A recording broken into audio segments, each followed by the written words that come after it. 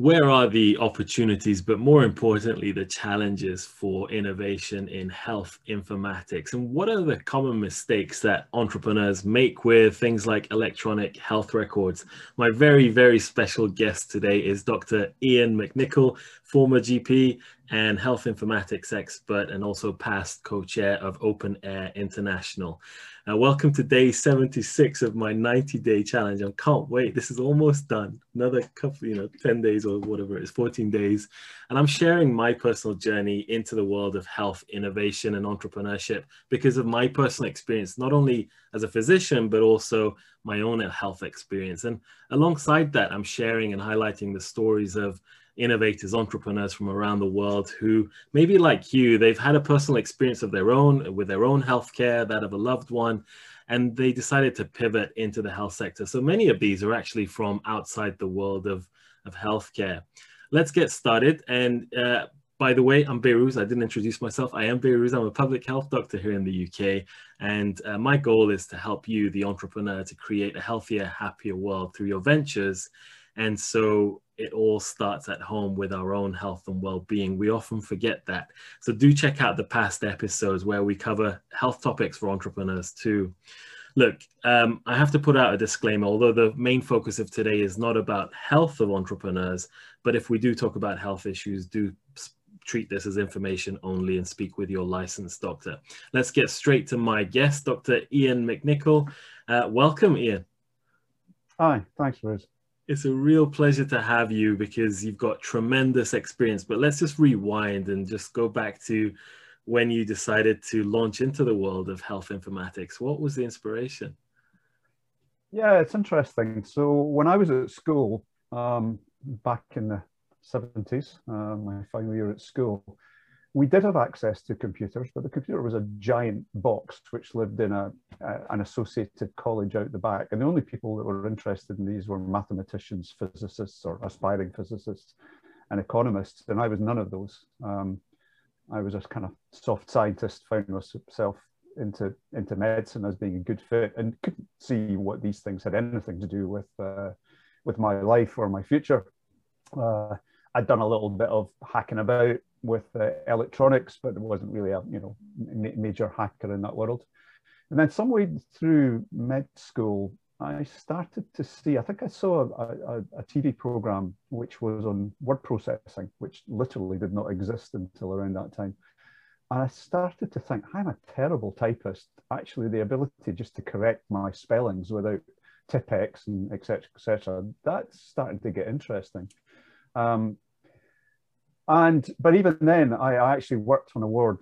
As a final year medical student, I worked on a ward that had a quite interesting little computer system at the time. I had no interest at all. I just didn't see it as being relevant to my life, and went and worked somewhere else. When I became a junior doctor, I realized just how much paperwork was involved even then. Writing lab tests, all the stuff, records, blah, blah, blah. And my friend who was doing computer studies at university, he had sort of early PC magazines lying around. And I thought, you know what, there's something in this. So when I was a junior doc in Inverness, they were building the new hospital, and they were trying to get us to go over and give radioisotope injections for people who needed scans. It was a bit of a walk from the old hospital to the new one. The junior docs didn't like doing it very much. It interrupted their day. And I said, look, you've got an Apple in your lab, haven't you? I said, okay, call me first, as long as I get to use your Apple after hours. So I started to teach myself that way, evenings on call, and some not evenings on call. And then as I did my GP training, realized that this was going to be very useful, got seriously interested, and got a post after I finished my training, spent a year as a research fellow with a project called GPAS, which was a publicly funded GP system. So in Scotland, things were quite different from what was happening in England. We had essentially a public sector GP system, which had originally been a hobbyist system from a local GP. It would have been open source if open source really had existed at that time. And that's where I cut my teeth. Then got completely accidentally became essentially an entrepreneur. The guy who built that GP system decided to build some accountancy and payroll software for GPs. By that stage, I sort of taught myself to do programming to a reasonable extent. He asked for a bit of help, and I ended up writing the accounting software, turned that into a little company, which we at one point we had 3,000 GP practices using our stuff. So I did that while I was still a GP for a number of years, and then gave up general practice, eventually sold that company to another. But, you know, I always wanted to get back into the health IT space. That was, you know, I found it intellectually really challenging and interesting. So that was my journey. Through that, around 15, 20 years ago, I was trying to build something. I was trying to solve a problem around how to get much easier interaction as a GP with my computer system. I was finding it a bit frustrating, trying to build some different user interfaces. And thought I should do this open source, was casting around for some, you know, data models that I could play with. I wasn't really interested in data models and came across this OpenAir thing, OpenEHR. Didn't understand it at all, completely confused me, and I dropped it, and then got intrigued and went back. And that way I kind of got sucked into this whole world of data modeling and information modeling, which is still what I do today. Nice. So that was me. Accidental computer interest, accidental entrepreneur, accidental everything. But it's probably the best way to be honest. Agree. It's all based on the need. And while we're there, actually, do you want to just share a bit more about what OpenAir is about? I have put a link in the description below for those who might be interested. But how can it? What's the problem you're solving? Where do you work? But more importantly as well, how could you help entrepreneurs and innovators who might be watching or listening? Yeah, so the thing that I learned, particularly as I moved out of GP system development, was that healthcare data is incredibly complex. It's messy. We've just been doing some work with colleagues in Sweden who in Sweden have 9 different variations of their pediatric early warning score. There's probably another 6 or 7 in the UK, and it's just being redeveloped for a new version of that. And that's just one warning score. We're also doing some work with care home data models, and the variability and variation is just immense. And that's just in, you know, within one specialty or one tiny domain. The breadth of complexity is enormous. And part of the problem is that when people come into this space from outside, very smart people, they just do not understand how complex it is. You know, they've got usually one keen clinician like me or yourself who goes, look, we've got a great idea, we need some help from tech guys, or maybe they've got some great new kit that they want to play with or a new algorithm. And they work with us, and we give them all our advice. We give their knowledge about what's a blood pressure or what's a pulse rate or what's an allergy. And they build all that and they say, great. And then they go to the next crew, the next department, the next specialty, and they go, we don't do it that way. And then they go and they say, oh, hang on a minute, did you think about audit trails? Did you think about terminology? What's terminology? What terminology to use? Well, there's a choice of about 6. Everybody says to use SNOMED, but not everybody's using SNOMED. So people just do not understand. They can't believe the mess that we work with. And some of it is self-inflicted. It's because we as, well, not just doctors, but care professionals generally are very empowered to do their own thing. You know, we are encouraged to experiment. We're encouraged to tweak the score or tweak the algorithm or tweak whatever it is, you know, do things a little bit differently from the next ward. We're incredibly empowered compared to other equivalent professionals. That's a good thing. It's the lifeblood of innovation.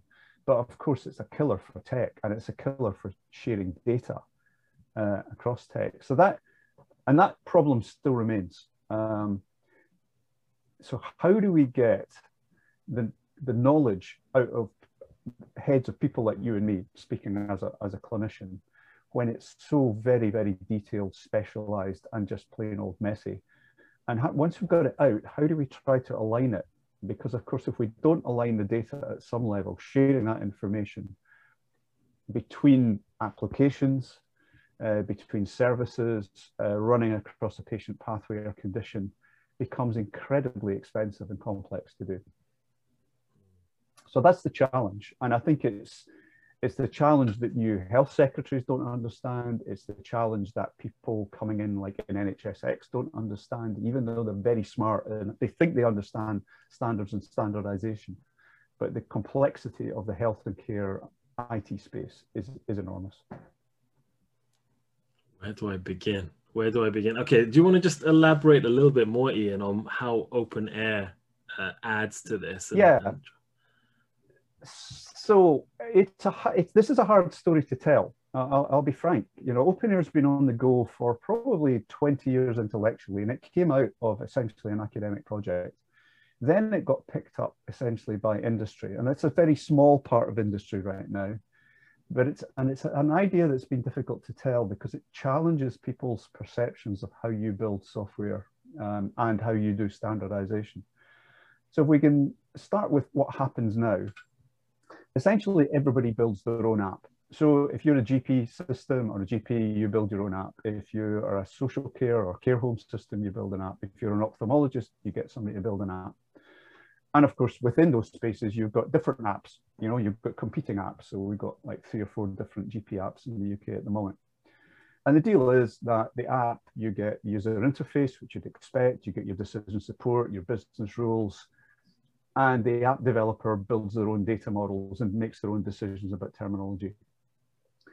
And we say, look, that is the best way to get the best fit for us as professionals or indeed as patients. And that's true. We need these apps to fit the way we work. That is what we need. You know, trying to have one big app that does everything is a disaster. We know it doesn't work. We know that from the other world, the general world. The app revolution, the beauty of the app revolution is to let you pick the app that best suits you cognitively, aesthetically, whatever you like. And we don't want to lose that in health. But we face this problem of all of these different apps fundamentally are thinking about the world in a different way. Even if they're all ophthalmology apps, they're completely dependent on which ophthalmologist did you speak to and how did they do their work, and have they actually had any discussions between them. So we have this problem of then having to get all of these different apps to talk to each other, given that they think differently, and the way they think is determined by the clinicians who help build them. And as clinicians, we are quite siloed in our thinking. You know, you do things the way your boss told them to do, and that isn't necessarily the same way as your boss. My boss did things differently from your boss, therefore that's how we think about it. And we don't know that. We actually don't realize that we're siloed until we hit, you know, oh, that's not how you do it here. Okay, fine. As humans, we adjust. Computers can't adjust. They have to be told how to do that. So we've got this world where nothing quite joins up. And there's a whole industry, which I'm part of, called interoperability, which says, okay, we accept things as they are. Let's come up with a whole bunch of agnostic ways that these things can talk to each other. It's kind of like adapters, if you like. You know, you've got your USB to USB-C adapter, or your plug, you know, your EU plug adapter to your UK plug. But it's hugely complicated and expensive to do, and it's taken decades. There's a relatively new technology called HL7 Fire, which is making things a lot better, but it's still just touching around the fringes of what needs to be done to get that coherent data. What we want is something which feels as if it's one system, even if we've got multiple applications. OpenAir says, let's stop doing that.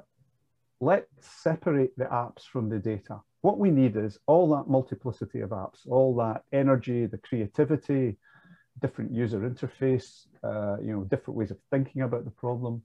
But let's try to have coherent patient-centric data underneath and maintain that patient-centric data in essentially vendor-neutral specialized data stores. Yes, lots of apps, open source, closed source, we don't care. The technology you build them on, we don't care.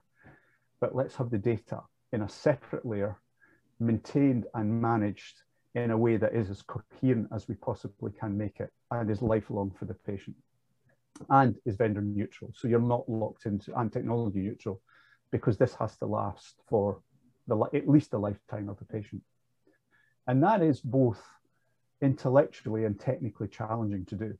So it's taken quite a while for OpenAir to turn from an interesting idea to something that is actually used for millions of patient records around the world. And we're only just getting to a phase where people are going, you know what, this traditional interoperability idea, we've got to live with it, we've got to make it work as best we can, but maybe it's not going to get us over the line.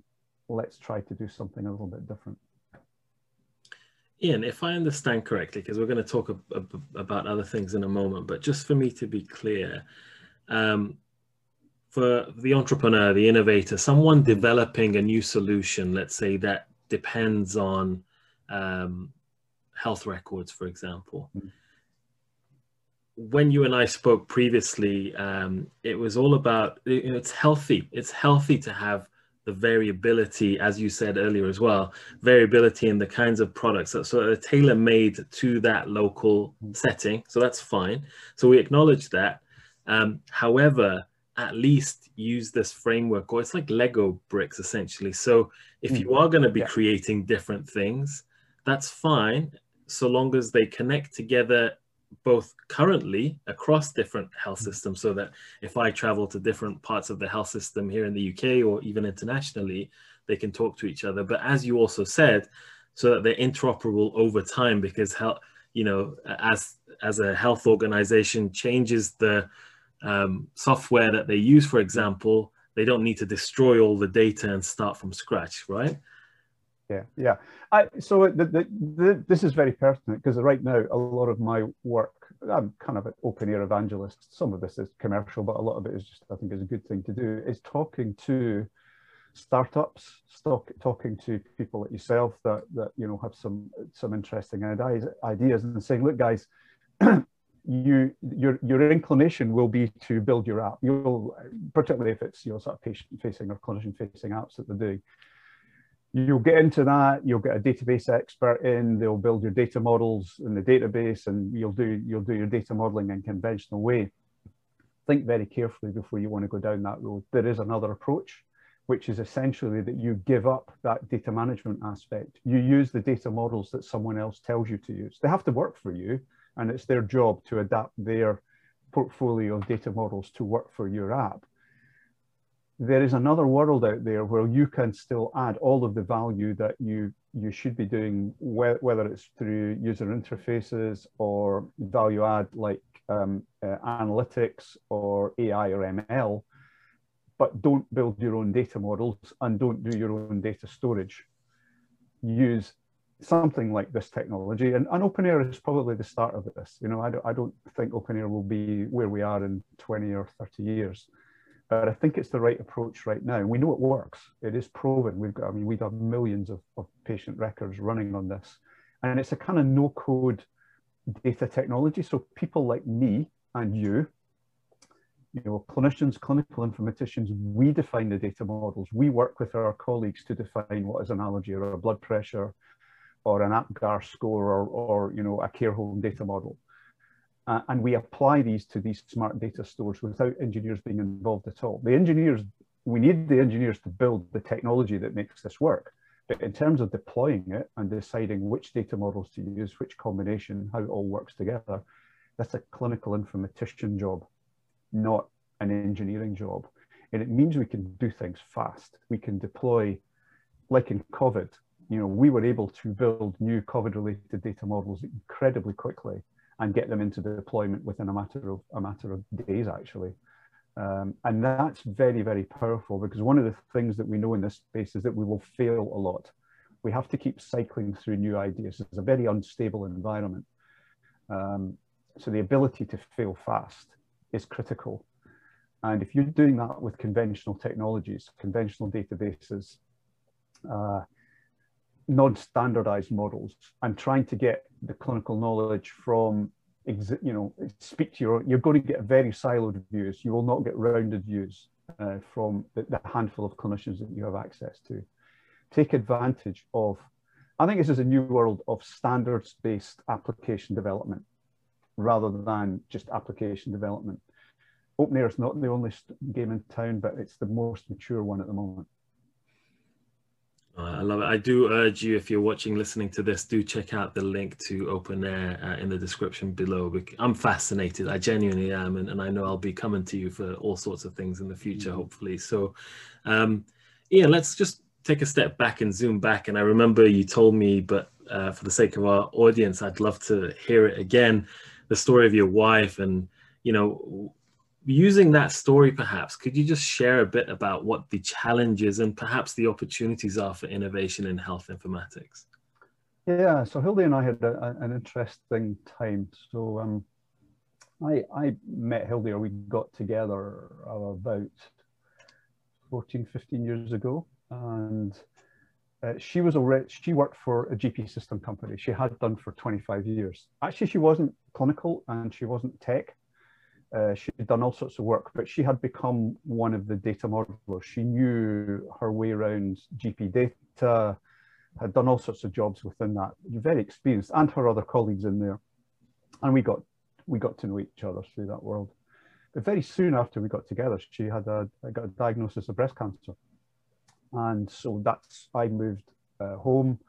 We set up home together. Thankfully, she came through her initial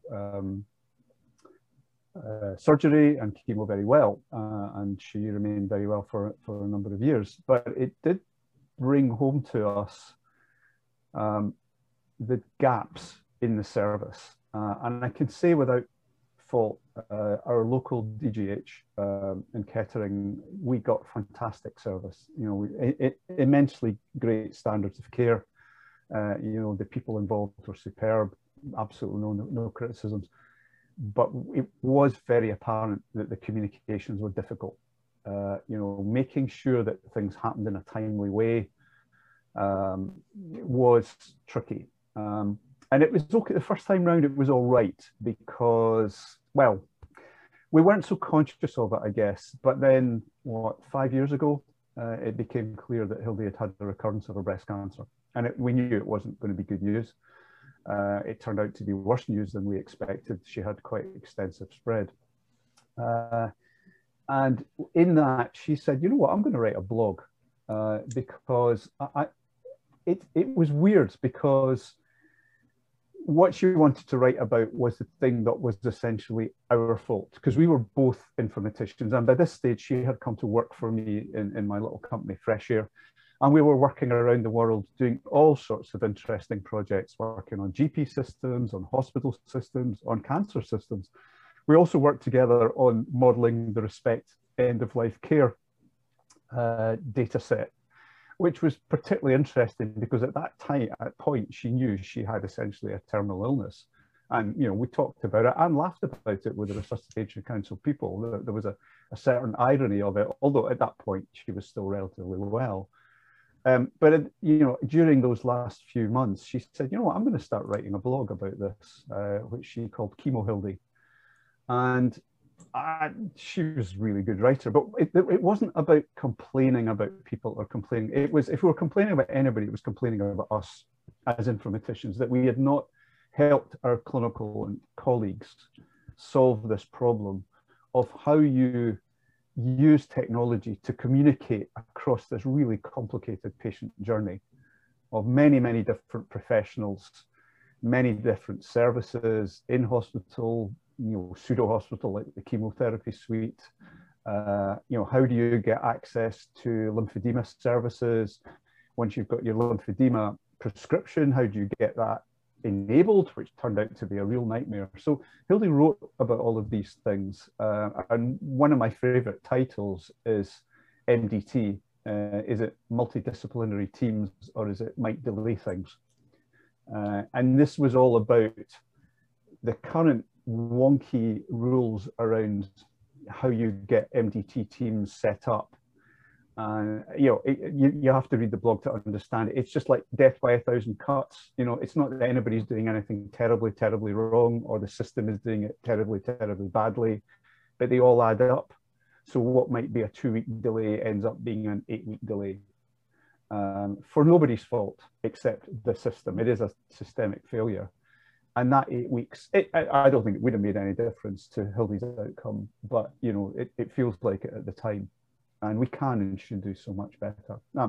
Sadly, she died coming on for 3 years ago, but we had, you know, a fantastic journey. The cancer didn't stop our time together at all. We had a lot of fun along the way, and in fact, it probably made us reach out and live life to its fullest extent, knowing what the outcome might be. So thanks for sharing that, Ian. You have shared the blog link. Are you happy for me to put that? Yeah, absolutely. Okay, I'll do that right after this. So it's stories like this that I hear from people from all sorts of backgrounds, whether they're doctors or informatician or anyone, really doesn't matter, but it's going through the journey yourself that you start seeing things that other people have become blind to, not on purpose, but it's just you need someone from the outside. We all have limited bandwidth, even though we're aware of it. There's very little that we can do. It's not our job. What is my job now? So I do take it more seriously. And just to give you an example of how we hope this world might be a little bit better with this. It's not an open air thing. We call it open platform. So the idea, instead of every application managing its own data and then shuttling it about, people talk about the data following the patient, which is a good thing. It's actually very hard to do. What we'd rather do is that the patient data stays in one place and the apps follow, the apps talk to the data. So we've been involved in a proof of concept around end-of-life care wishes and what you might call advanced care wishes. So typically that would be several applications, and we wanted to have a patient application and several professional applications, all talking to each other. And traditionally that would be, everybody does their own application and we come up with some kind of messages that we can move between them. So if data is collected in one place, it gets shuttled to the next application and then back and whatever. In theory, that might work, but it never has, and it's still struggling. With this project, we adopted this open platform approach where there is a data store that all of these applications talk to, including a patient application. So there's a patient application that is reading and writing essentially to the professional data store. We call this a co-produced health record. There's lots of ongoing discussions about, you know, to what extent patients, they have complete read access, for one thing. Everything that professionals are writing, we might put, we're still in the middle of this, you know, we're pioneering it. We might, maybe if somebody says, patient doesn't know what their prognosis is for whatever reason, we hide that data from the app. Similarly, there are, you know, interesting discussions about what happens if the patient updates their part of the, you know, the about me part of the record, which they're allowed to do, and they say, I've changed my mind about resuscitation. How does that find its way into, if you like, the more professional part? So there are real safety issues and concerns, but we think we're coming at it from the right approach, which is let's be liberal in our thinking and then accept that there are some realities. But the point is, there is no real interoperability here. I'm starting to call this infraoperability, because there's an infrastructure that allows this data to be held next to the patient, and for all of these apps to run around that. It's like having the sun at the center of your universe, or the patient at the center of the universe. There's a guy called Bob Wachter, who some of you may know, very eminent, really lovely guy as well. He's a great talker. So he did a report a few years ago for the NHS, and he said we need to bake in interoperability. And Bob's a very smart guy, but that is a really dumb thing to say. It's like, you know, you cannot bake interoperability in. You need interoperability because you ain't baked anything in the first place. This is baking in infraoperability, and it's removing the need for interoperability if we get it right. And that's what makes this exciting for me. I liked what you said about, you know, having the data follow you, but actually it's the apps that follow you rather than data. And I couldn't, the apps follow your data.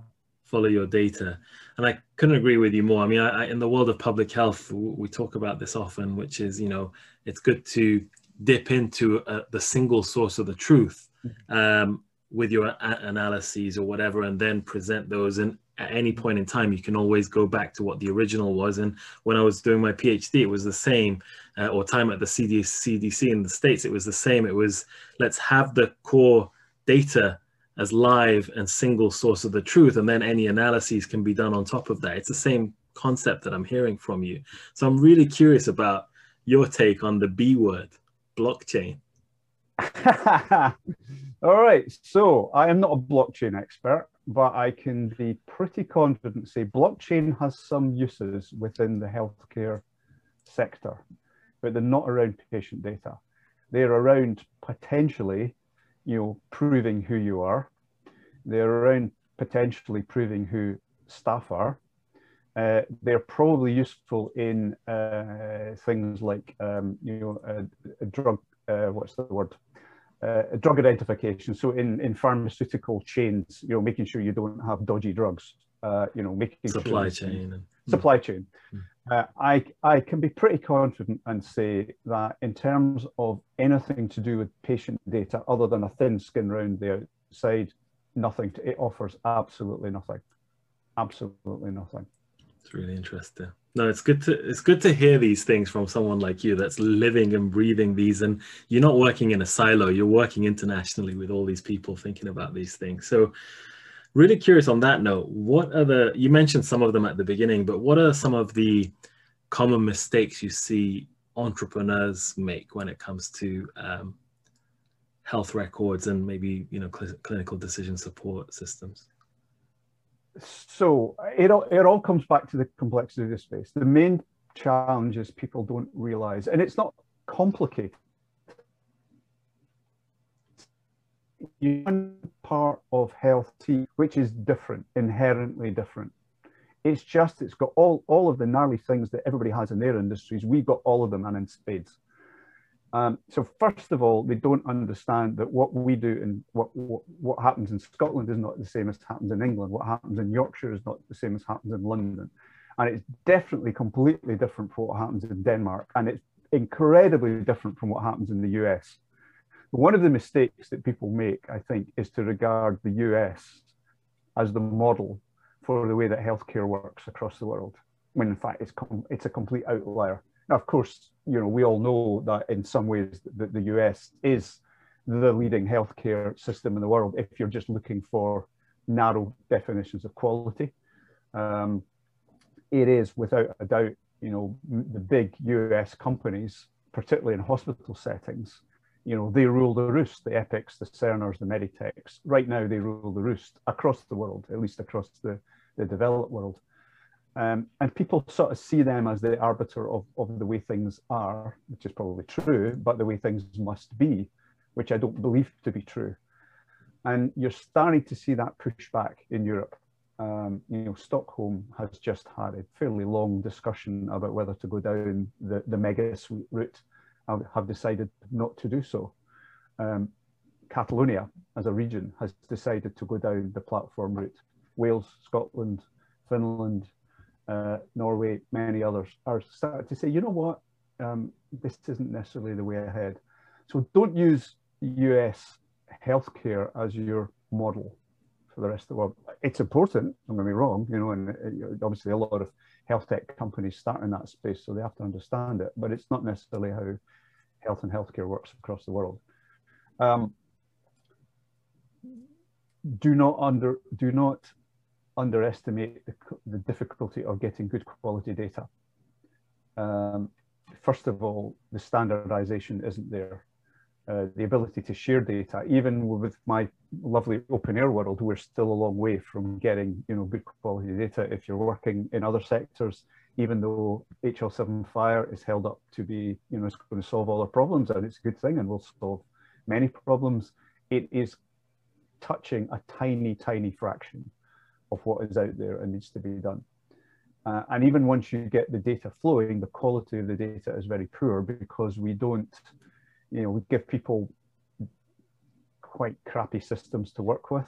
They are demotivated, they are incredibly busy, they don't have the time and inclination to, and they don't understand why it's important to fill out that box on their form to make it easier for the rest. So we don't have an understanding that this is a shared endeavor, and that it's important. Filling out this box for you might not be that important, but it's probably important for the patient down the track. So please do it right. So yeah, and I think the other is internationalization.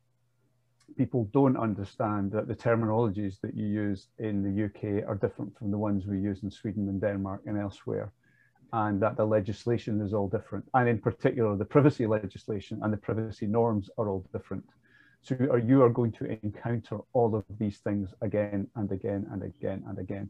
You're going to burn a huge amount of resource building integrations, because every hospital is different, every region is different, every country is different, every message is different. Wow. Okay, so I've got two last questions for you, Ian. First off, it's a personal one to you, as in if you were going to launch your own next health startup, whether it's part of Open Air or something completely different, from your personal experience as a GP, you don't practice anymore as a GP, in informatics, anywhere in the healthcare experience and setting, what problem would you like to solve? I've just failed. So I've just had a startup fail. We're just about to close it down. And I still think it's the right idea. And if I was a younger guy, I would try it again. And that it is about delivering those platform services as building the platform idea on the cloud as a service, but with all of these added values. So we'll do the integrations for you. We'll build the allergy model. Well, you can build your own if you like, but here's one we've done already. We just need to seriously decomplexify this space for startups and new entrants.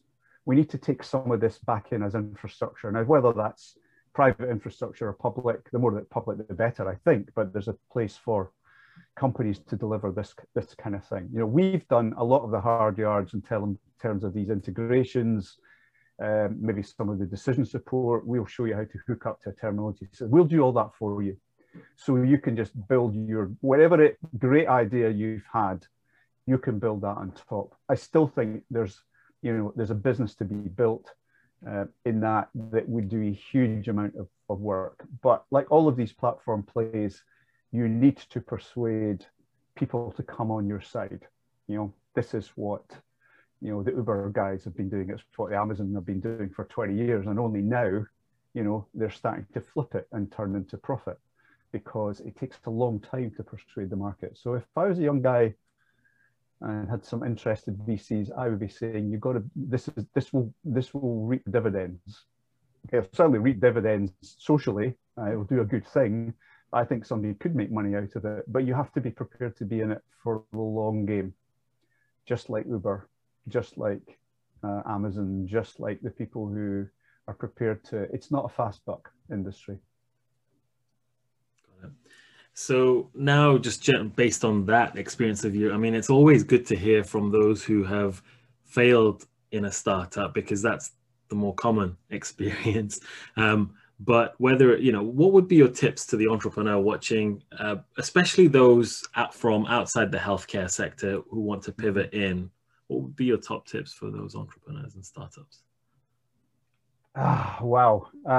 Be prepared to spend a long time learning.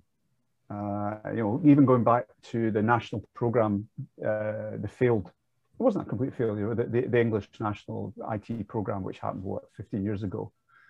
What happened was Tony Blair said, look, we'll take on these really smart guys. And they were very smart guys from Microsoft and whatever, there's no doubting.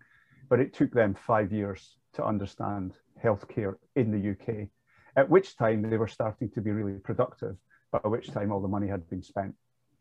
So if you want to make a big play in this, you have to be in it for a while, unless you're really, really lucky. You might get a fast buck if you hit the right space at the right time.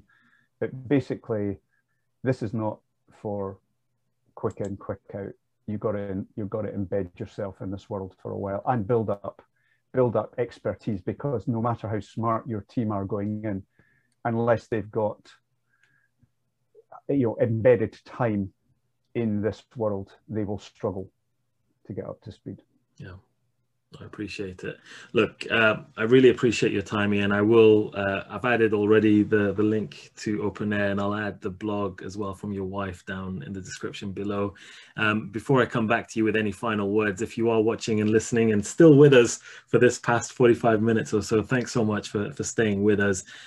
If you are an entrepreneur or a startup contemplating entering this complicated world that is health and care, don't let us scare you away. I think we need more people like you helping us out, because there's enough problems in the health sector to deal with. Oh, yeah.